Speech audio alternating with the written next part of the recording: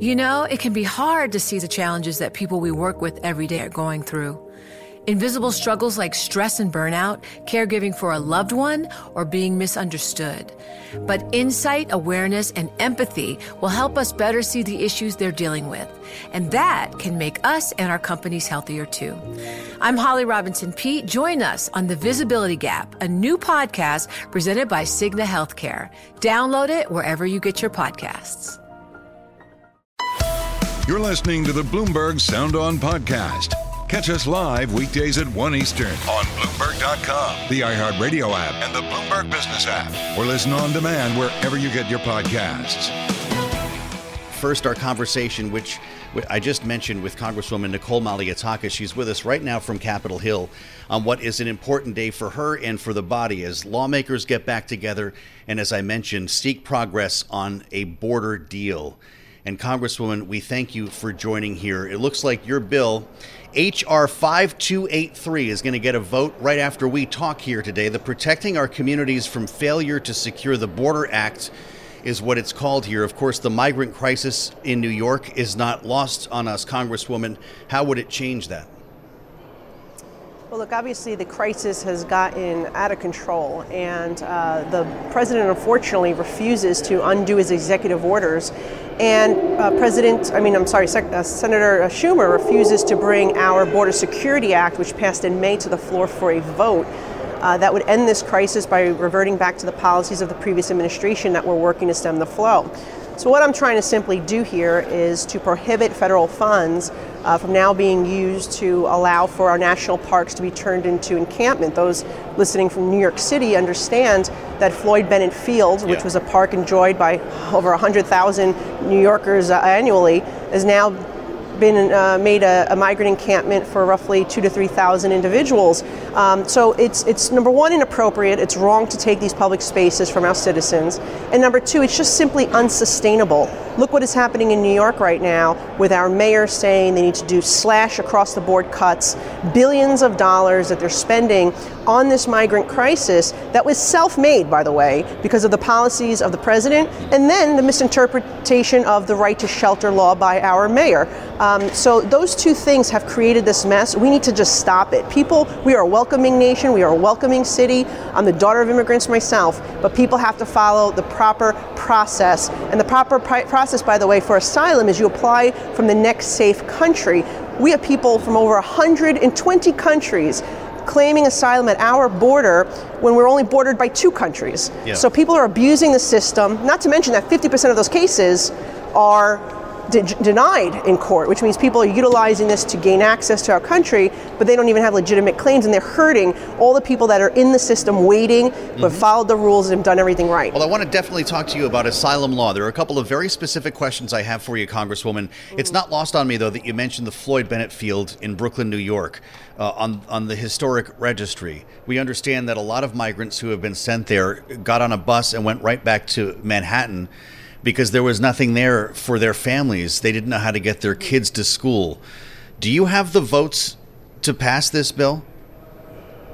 I do believe we have the votes, and I do believe that it will pass with a bipartisan vote, as it did in the committee earlier this month or last month. But what I'll say is this, you're right, and it's not safe for the migrants either, right? There's been significant flooding on that property. It was really devastated during Hurricane Sandy, but even during a terrible rainstorm like we had a few weeks ago, it had a foot of water.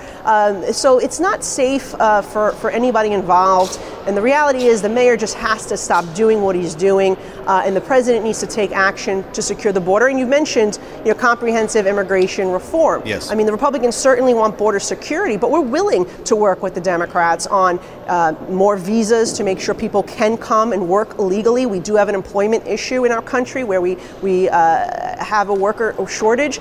This can be addressed. It could be a win-win if we do it right. But the bottom line is the process needs to be appropriate and legal. Okay, well, what's happening right now, who's benefiting? The drug cartels who are being paid thousands of dollars per person to smuggle these individuals into our southern border. We know from Doctors Without Borders, their recent report, hundreds of these individuals, in just Panama, by the way, in one month, they had been raped, women and children. So it's very dangerous, it's treacherous. People drown daily, and not daily, but regularly in Eagle Pass. Just this weekend, there were 14 people who drowned. Well, let's talk about specifics here, Congresswoman, if we could. I'd like to ask you about asylum reform. I'd like to ask you about the parole system. These are things that our listeners are really kind of keying into now as the contours of a potential deal come together. We're hearing from Democrats in the Senate, Congresswoman, who say they are open to changing asylum law. What does that look like when we come back to it? Is it a toughening of standards for those who can express credible fear, for instance, coming from other nations? What would a change in asylum law look like to you? Well, first of all, we need to add more judges and asylum officers to actually hear these cases and determine at the border whether they are legitimate cases or not. Because like I said, 50% of these cases are not legitimate. They get denied in court. And meanwhile, they're clogging up the system. The second thing we need to change is this last in, first out system that this administration has put in place, where somebody comes over the border, they're actually first to be heard in court as opposed to people who have been waiting in line. That's really unfair to those who have been waiting years to be able to hear their cases, and now they're being shoved further back in the line because of this mass migration from our border. Third of all, we need to enforce the law that says that you have to go to the next safe country. By that standard, only people from Mexico or Canada would be coming to the United States, and that would certainly stem the flow. People would apply from the next safe country, and then they could wait until their court date, and then they can. Should that come with a stay in Mexico policy as well? Well, it should if they are coming from a third country. That's what I'm trying to say. We can actually address all of it where they don't need to stay in Mexico. They would stay in the next safe country. And that's really what the Remain in Mexico was all about. It wasn't just about having people from all these countries stay on the other side of the Mexican border. It was more about staying in the next safe country and applying from there and then waiting your turn in court. So I think if we do those things and add the border security provisions, we would really shut this thing down and have a more controllable process. Remember, 10 years waiting period right now to get a court date in New York City. So adding the judges and asylum officers is a big part of it, but we also have to stem the flow at the border. And if we increase more visas... It appears that there's some common ground on that actually you might in fact get Democrats and Republicans together. The sticking point appears to be the parole system, as it's called, which allows essentially the president to give humanitarian exceptions to people from countries like we're seeing now, Venezuela, Cuba, and some others here. Thom Tillis has said on the Senate side, of course, a Republican, asylum reform is not enough to get us to the number that we need. So what happens to the parole system? Yeah, well, you know what? My mother was a Cuban refugee, and so I relate to those individuals from Cuba and Venezuela who are escaping socialist policies, communist policies. I think that we can certainly look. This is what happened, though. The president issued this parole, but then he didn't enforce the border laws. So the idea of the parole was so the people from Venezuela can apply via parole instead of coming to the border. And that was supposed to shut down Venezuelans coming from the border, but that did not happen because he managed to keep the system, the borders open, so there's a limit to the number of parole, but then you were not enforcing the people who did not apply by parole, but then came to the border regardless, and that was the whole point of parole, was so they didn't come to the border. So you have to have enforcement, right? Any way you look at it, we need to have enforcement at the southern border. It's not just because the flow of migrants is unsustainable, it is because it is completely unsafe. We have drug cartels who are pushing drugs over the border. They are setting up shop in New York City. I just had a meeting today with the Drug Enforcement Administration. Very concerning. They intercepted 200,000 pounds of fentanyl or derivatives, and that is certainly something that we have to take seriously as we see well over 100,000 Americans dying from these drug overdoses. So there's a lot here that is a problem because of our open border. And what I would say is Republicans want to see border security. We will not give this administration more money to continue processing paperwork. We want our CBP to actually do their job, and that means keeping the border secure so we know who is coming in and out. 1.7 million individuals, aside from the 6 million that had come in and applied for asylum, have come in undetected. That is what CBP estimates. We don't know who they are, where they are, what their intentions are, and that is very concerning to me as a New York City representative in a post-9/11 world. You are definitely passionate about this, Congresswoman, but I do want to ask you about another matter facing the Republican conference now, and that is, of course, someone from your own delegation, George Santos, the congressman from New York, who's facing, it appears, an expulsion vote at some point in the next 24 hours or so. Will Republicans expel George Santos from the House? Well, I think the majority of Republicans will, and I think it will be a bipartisan vote, and we need 2/3 of the body to vote to expel for it to be successful. I will be voting to expel Mr. Santos. Look, we earlier this year referred it to the Ethics Committee. We've asked them to do their due diligence. They have. They issued 38 subpoenas. They talked to 40 different witnesses. They reviewed 170,000 pages of documents, and they were able to produce the evidence and determine that Mr. Santos did, in fact, use his campaign donations for personal benefit, for Botox, for a porn website, for purchase of luxury goods at Ferragamo and Hermes, and so we have to take action and remove him. Now, he will have his day in court as it relates to the criminal charges. Right. But in terms of being able to continue his service in Congress, we believe we have seen enough and that he does not merit to continue serving in this body, and his constituents do deserve better. Is this a good message for Republicans right now? Is there an opportunity for you to send this message to voters to say that this is an act of responsibility and that we intend to keep that seat, because Democrats think they're going to flip that for you in New York? Well, I do think it is an act of responsibility. And look, the last time this happened, it was a Democrat, and it shouldn't be politicized. I mean, you have to remove an individual as a bad apple like that. He lied his way to get to Congress, and then he committed these horrific activities, an inappropriate use and illegal use, quite frankly, of his donors' money. And so we believe that by removing this bad apple, we will be better served as an institution, as a party, and his district will be able to elect someone who is not a fraud. And I do believe that Republicans can hold on to that seat. If you look what happened in Nassau County this year, they have flipped everything. They have flipped their congressional seats, they flipped their county executive, county legislature, the district attorney. So Nassau County, I have good faith that they will be able to elect another Republican. But yes, it will remain a competitive seat as it has in the past. You don't know what he's going to say at 8 o'clock tomorrow morning. Have you heard from your colleague from New York about what this news conference is about? No, I have not heard, and I guess we'll find out. Hopefully we'll be able to expel him prior to that. Wow, what a day this is going to be. Congresswoman Nicole Malliotakis of New York with us. We appreciate the time as always. Will your bill get a vote at 1:30 as we're hearing? Is that your expectation? Yeah, the debate will begin at 2 p.m. Got it. And then we'll have the vote following that. Great to see you again, Congresswoman. Thank you for the insights. Grabbing the third rail here, as they say, and that's, of course, border policy, border security and immigration reform that appears to be the center of this grand debate over funding for Israel and for Ukraine. I'm Joe Matthew in New York today. We'll call it a special edition of Sound On because we've got Rick Davis with us up here as well. At World Headquarters, Bloomberg Politics contributor, iconic Republican strategist, joined today by Brad Howard, Democratic strategist, former spokesperson for the Blue Dog Democrats. Great to have you both here. Thank you for joining, Brad, the conversation. And Rick, it's good to see you here in New York as we consider what's happening in Washington.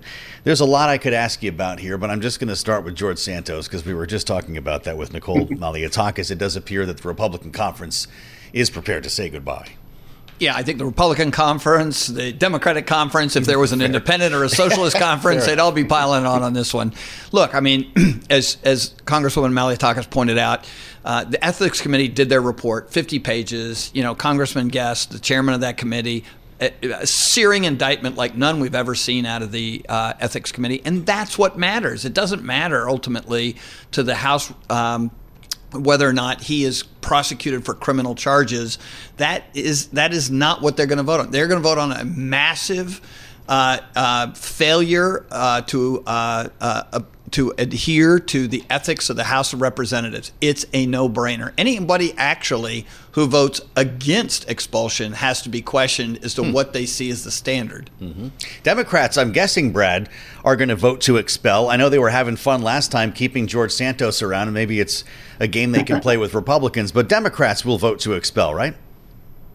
Yeah, I think for a couple of reasons here. You've got the expulsion on the merits, and I think there is some, I think, credible response from George Santos that that nothing's been proven in a court of law, and there is a concern about the precedent this sets. But this is such a unique and such an obvious violation of your oath of office and the trust you have with voters, and it's well documented. I mean, it's most people always get caught with like accounting and documents and sort of tax evasion is ultimately what gets a lot of gangsters back in the day. This is a similar situation where it is a very clear and documented long sets of evidence that he broke federal law and misused campaign contributions along the way. And so I think just the severity and the clearness of these violations, I think Democrats resoundingly understand that this is something that needs to be rejected and removed from the House of Representatives. But secondly, too, I mean, obviously this is a city of politics, and Democrats think that they can retake that seat. Tom Suozzi, who was the congressman beforehand, is the clear front runner for that seat, and he will be a great member of Congress should he win in a special election. There's going to be a special and then a real election here, Rick. Is the conventional wisdom fair that Democrats flip that seat? Not necessarily. I mean, I don't think we have a real handle on what this election cycle is going to look. So going backwards from the November elections in 2024, I think it's a jump ball whether Republicans can retain that seat and retain the House. When you look at the generic ballot, it's pretty dead even right now. So there's no real head fake that's empirical that tells you who's going to win. Now, no question, Democrats have to have a leg up on the special because of the embarrassing nature of the expulsion that Republicans are going to have to get over. So if they can get over that, then they can make it a competitive district. Unbelievable stuff. Quite a moment that we're approaching here. Rick Davis with me in New York, Brad Howard in Washington. And if you're with us on YouTube, do it now. Go to YouTube, search Bloomberg Global News. Brad will keep you warm with the fireplace in his office. Well played, Brad. I'm Joe Matthew at World Headquarters in New York. We'll have a lot more ahead as we run for the border. This is Bloomberg.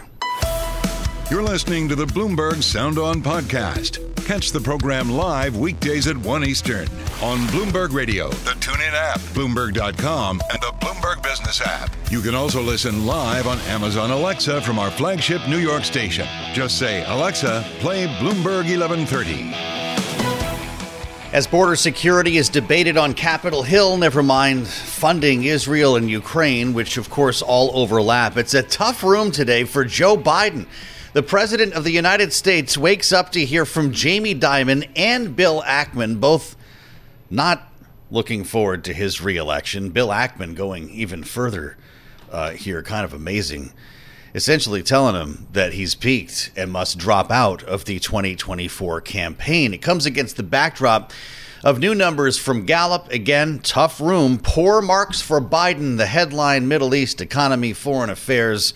Look at this, 37% approve, 59% disapprove, unchanged from last month's ratings, which remain in the basement. So let's reassemble our panel. Rick Davis is with us, of course, Bloomberg Politics contributor, Republican strategist, joined today by Brad Howard, Democratic strategist, former spokesperson for the Blue Dog Democrats, with us today on the fastest show in politics. Great to have you both here. Brad, what do you do for Joe Biden? He's asking you for your advice. He's got a list of accomplishments that he thinks should get him reelected, from infrastructure to the IRA, but these numbers have been incredibly stubborn, and the situation in Israel is not helping. Yeah, before I get to the advice that I would give to the president, which, he doesn't call me that often, but should he? Yeah. But first, I just want polling is tricky for a Democratic incumbent in general, because we have a sector of our base that's never satisfied that we go far enough, right? And so they're always going to be disapproving of the president's job performance because they didn't think he went liberal enough. They may be satisfied with some of the things he did, but they want more. For instance, Barack Obama in October 2011 was below where Joe Biden is today, and yet he resoundingly beat Mitt Romney a year later. So there's a factor of that involved here. Am I concerned about the poll numbers? Absolutely. And the president needs to go out and talk about some of these accomplishments, but not in a way that says, vote for me because I've done this, like touting your accomplishments builds trust with the voter. I said I would do this. I've done this. Now here's what I want to do for you if you give me another term. And I think that second part of that message, the White House has yet to address. I mean, they're prepared to attack Donald Trump, who I think is going to be the Republican nominee. I think most people do. And I think in that situation, Joe Biden can and will win. But what is Joe Biden's vision for another 4 years? And to the comment that he has peaked, I think you're seeing Joe Biden's peak right now in his career as president. He is delivering time and again. He is passing historic pieces of legislation, from infrastructure to climate change to prescription drug reforms that bring prices down for seniors that no president's been able to do before. And he's also standing with our allies abroad, defending Ukraine and Israel from barbaric attacks from either a terrorist group or an authoritarian regime. And I'm proud of the work he's doing in foreign policy to strengthen NATO and hold firm with our allies like Israel and Ukraine. Well, let's hear from Bill Ackman then. We'll get to, speaking of peaking, here's how he put it in conversation with Bloomberg. Rick, listen. There's actually an interesting candidate who just announced his candidacy on the Democratic side that I would say no one has heard of, a congressman named Dean Phillips. You probably have heard of him, may know him. Met with him recently. I was impressed.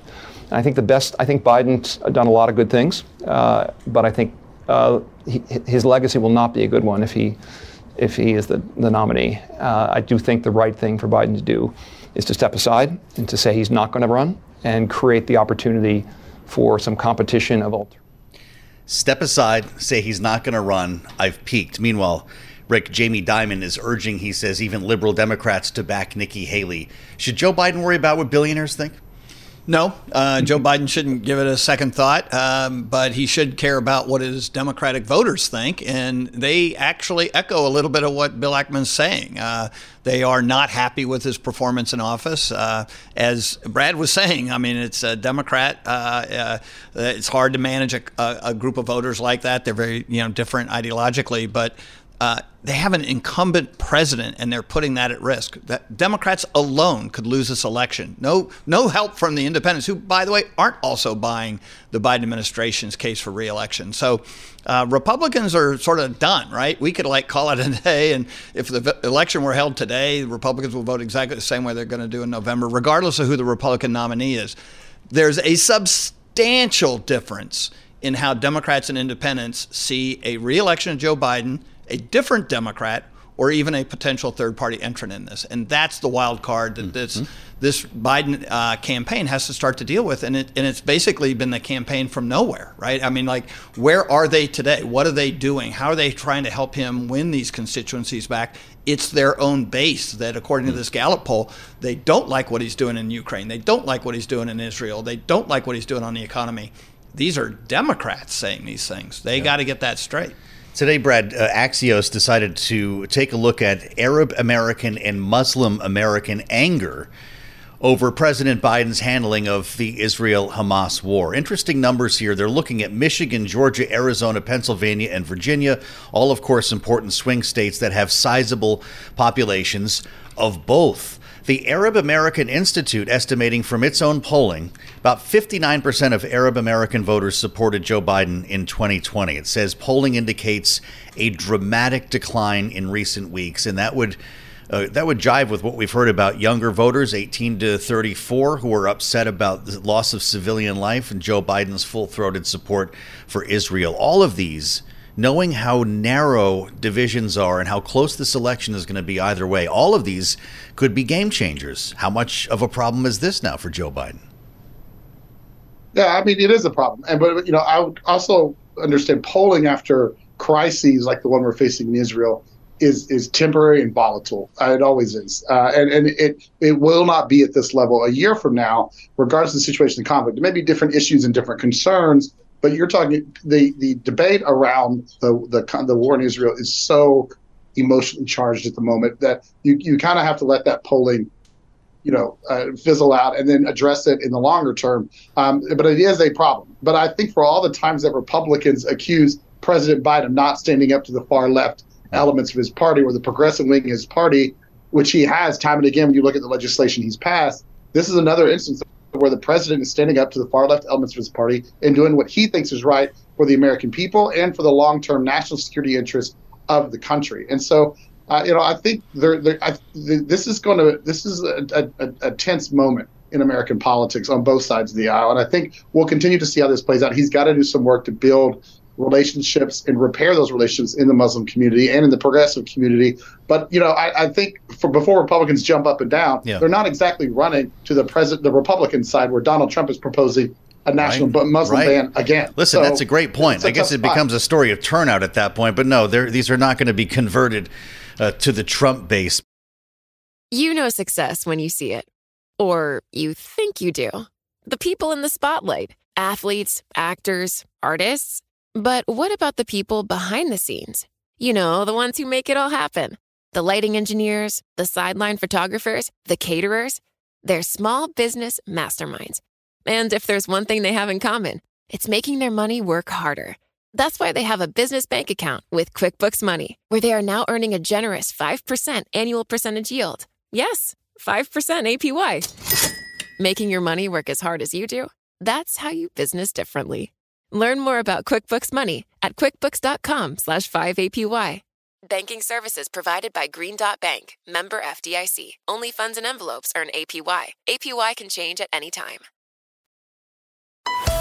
You're listening to the Bloomberg Sound On podcast. Catch us live weekdays at 1 Eastern on Bloomberg.com, the iHeartRadio app, and the Bloomberg Business app. Or listen on demand wherever you get your podcasts. Welcome to Hour 2 of Bloomberg Sound On. I'm Joe Matthew at World Headquarters in New York, joined now by Kayleigh Lines at Bloomberg's Bureau in Washington, D.C. Kayleigh, it's great to see you. We've got what could be breaking news coming here. The latest from Israel is pretty remarkable. Kayleigh, as negotiators go for another extension here. We're in day 6. Remember, we had a 4-day pause or truce, depending on who's talking about it, that has led to the release of dozens of hostages.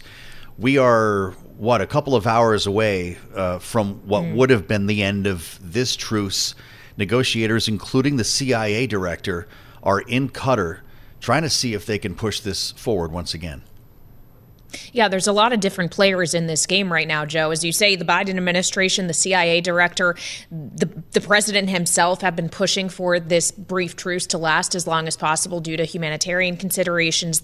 Qatar is involved. Egypt is involved. A lot of mediators trying to see if they can prolong this brief peace between Israel and Hamas, at least for another period of time, knowing, Joe, that while there have been dozens, as you say, hostages released over the last several days, there are still many more being held in Gaza, though not all of them are being held actively by Hamas, is our understanding. Yes, right. So far, and our numbers might sound or look a little bit different because not all of the hostages were released by Hamas, but so far the group has freed 81 hostages, mainly women and children. Israel, Kayleigh, says they have freed 180 Palestinians who were imprisoned. But we're still talking about at least, over 100 hostages who are left, and we don't know where they all are. Yeah, exactly. And a number of them understood to be American as well, Joe. So there is still work to be done here, and ultimately more humanitarian aid that needs to get in, not just hostages that need to get out. The question is whether or not another agreement can be made, knowing the longer this truce goes on, potentially the more opportunity it gives Hamas to regroup. And as we've had conversations on this show, as well as on Balance of Power, the humanitarian consideration, the consideration for the hostages may at some point run into conflict with Israel's strategic objectives, as Netanyahu still says they will go back to fighting until the end, until Hamas has been eliminated. Well, let's start our conversation with Michael O'Hanlon, a senior fellow at the Brookings Institution, where he is director of research and foreign policy and a very reliable voice on what's happening in this part of the world. Michael, it's good to see you. Thank you. We understand negotiators are talking about potentially another 2 days. Is that realistic? Are you optimistic? Greetings. Well, optimism isn't really a word I allow myself to feel too much about this war at the moment because, yes, 2 days of additional relief would be great. But of course, it does, as you just pointed out, beg the question of what comes next and how long whatever comes next would last and what kinds of constraints would be placed upon the use of force how many Palestinians would suffer, how many Israelis would continue to suffer. So I do think there's a distinct possibility that you could imagine if more hostages are potentially released or proposed for release, then that could certainly lead Israel to accept the burdens that Kylie just pointed out or the potential costs of giving Hamas a little more time to regroup. And, I'm not sure those costs are that high at this point. If Hamas has already had several days, almost a week, 2 more days may not make a big difference. So I think Israel, if it can get more hostages back, probably would be inclined to do this. And Israel's probably still refining what it wants to do militarily in the southern part of Gaza in particular, where we see there's been a debate with the United States about just what kind of force to use, whether to get close to hospitals and other such facilities, whether to use certain kinds of weapons or not. And to the extent Israel's still processing all that conflicting advice, advice from the Americans, advice from its own military leadership, desires to eliminate Hamas as much as possible, it may welcome a couple more days for planning. Well, you say eliminating Hamas as much as possible. How much realistically is possible? As Netanyahu is promising to see this through until the very end, are we looking at potentially indefinite conflict here? Well, we in the United States remember well, of course, how we felt after 9/11. And at that time, the notion of seeing any al-Qaeda fighters survive our retaliation probably would have been seen as unacceptable. But we all know that 20 years later, there's still al-Qaeda out there. Most of them, of course, are people who were not in the ranks on September 11th, 2001. But some of the original supporters of that organization, we never were able to find. They could just put down their guns and blend back into a population. Depending on where they were, there might or might not ever be intelligence about what they had done to implicate themselves in that original attack or other al-Qaeda activities. Hamas is the same. The leadership, the top leadership, and those who crossed the border on October 7th, presumably Israel is going to work its very hardest and be willing to take some risks and pay some serious costs to get those people. But even that group of, a few hundred or into a couple thousand is going to be hard to identify with complete precision and complete thoroughness. And the other 30,000-ish Hamas fighters who at one time or another have taken up weapons for the organization, I think are going to be a human intelligence challenge that Israel can never figure out in terms of having any kind of basis to say who exactly is Hamas and who's not. So if you literally take the idea of getting rid of every single Hamas fighter to its logical conclusion, you specify a strategy for a war that cannot be won, cannot be successfully accomplished, and will cause certainly huge numbers of casualties along the way. Israel's going to have to scale back from that ambition. They're going to have to focus on leadership, on the most lethal trigger pullers, on weapons caches, training facilities, major infrastructure, major command and control capabilities, and that's going to have to be their definition of the Hamas they destroy, together with the idea of Hamas as the government for Gaza. I think most of those goals are largely within reach. We know that Israel has been provided the names of another group of hostages due to be freed today, but Michael, I get nervous about headlines like this one that we're seeing from Hamas and a claim that the youngest of the Israeli hostages, we've been hearing a lot about it, a 10-month-old boy named Kiefer Bibas. His brother and mother, they say, are no longer alive.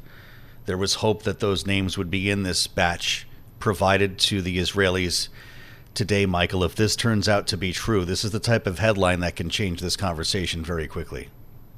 You're right. And we obviously always want to bear in mind the very human and individual, costs of this conflict. And any casualty is one too many. But I have to say, at a level of military and strategic analysis, I'm surprised how many hostages apparently are still alive. And I would have thought that Hamas might have been trying to deter Israel's initial airstrikes and artillery strikes by putting more of the hostages near the likely targets of those strikes. So the fact that we are still in a world where a lot of the hostages are alive, to me, is hopeful. It's a silver lining of hopefulness in what's an enormous tragedy. And there are going to still be individual tragedies, I'm afraid, as you point out. Yeah, absolutely. And again, returning to where we began this conversation, there is effort underway to prevent potentially any tragedy from occurring for much longer, keeping the pause in fighting going, including reporting today from Bloomberg that Saudi Arabia is now in discussion with Iran about making investments into that heavily sanctioned economy in return for Iran stopping the backing of some of its proxies, avoiding this conflict spreading any further regionally. Michael, what do you think about that? Well, that's the kind of hope we all have had for the Middle East for decades. That's always been dashed.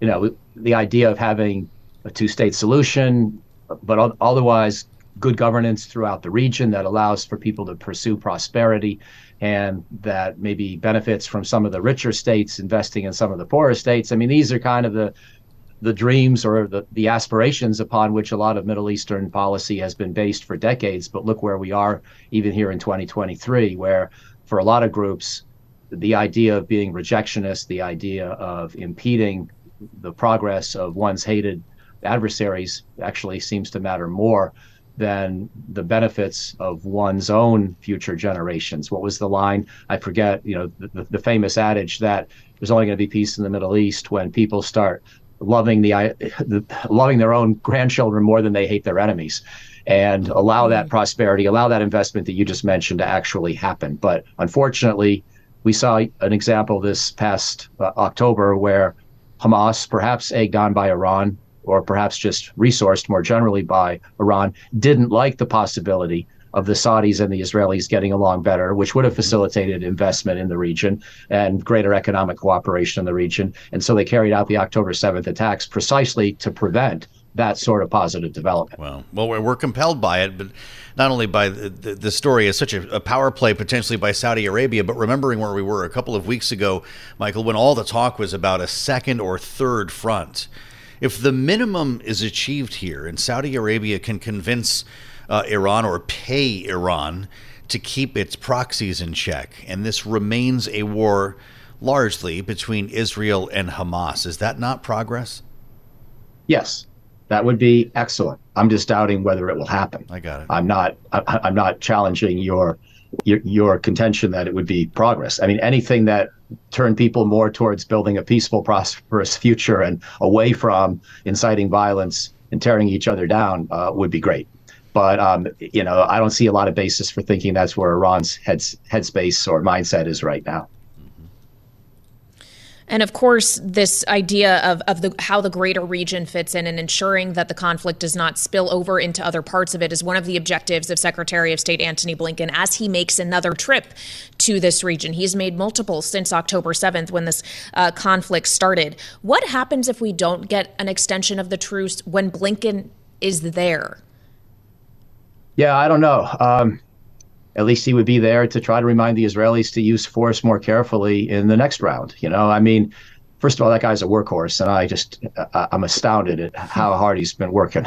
But secondly, I also hope that he's got time and energy to think about not just the tactical day-to-day of extending a ceasefire, but also where we're headed with this.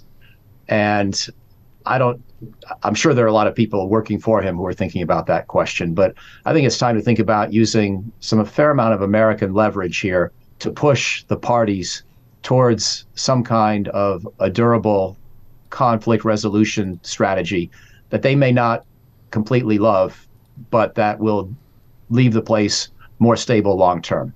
What I'm basically saying is trying to work with others in the region to impose some elements of a two-state solution coming out of this, rather than just wait for everyone to get to it. And I realize we can't literally impose it, but we have a lot more leverage with all parties in the region than we're often prepared to acknowledge. And I hope there's some time and attention and just enough energy in his body for that kind of question to be addressable, and not just these immediate questions of extending ceasefires. I want to hear your reaction to something that the Secretary of State, Antony Blinken, said.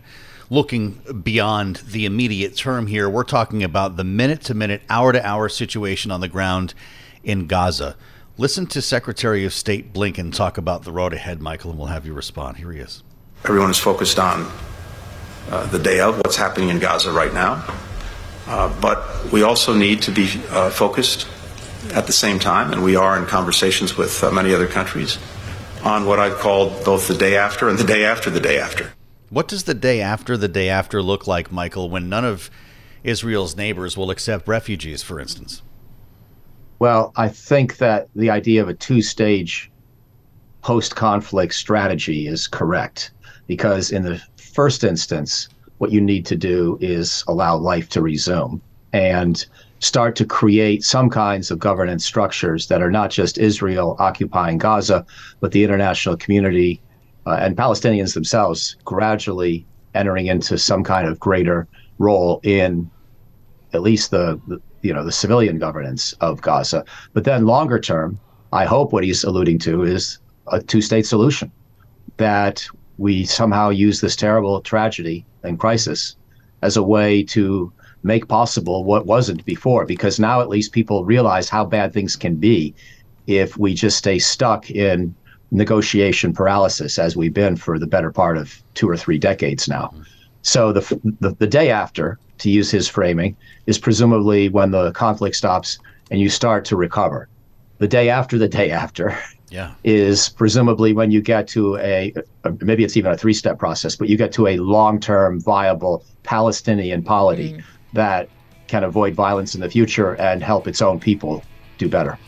Michael, great conversation. I'm really glad you could join us today. Let's not let too much time go by. Michael Hanlett at the Brookings Institution with Kaylee in Washington. I'm Joe Matthew in New York. This is Bloomberg.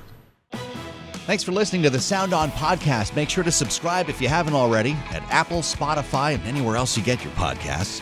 And you can find us live every weekday from Washington, D.C. at 1 p.m. Eastern Time at Bloomberg.com.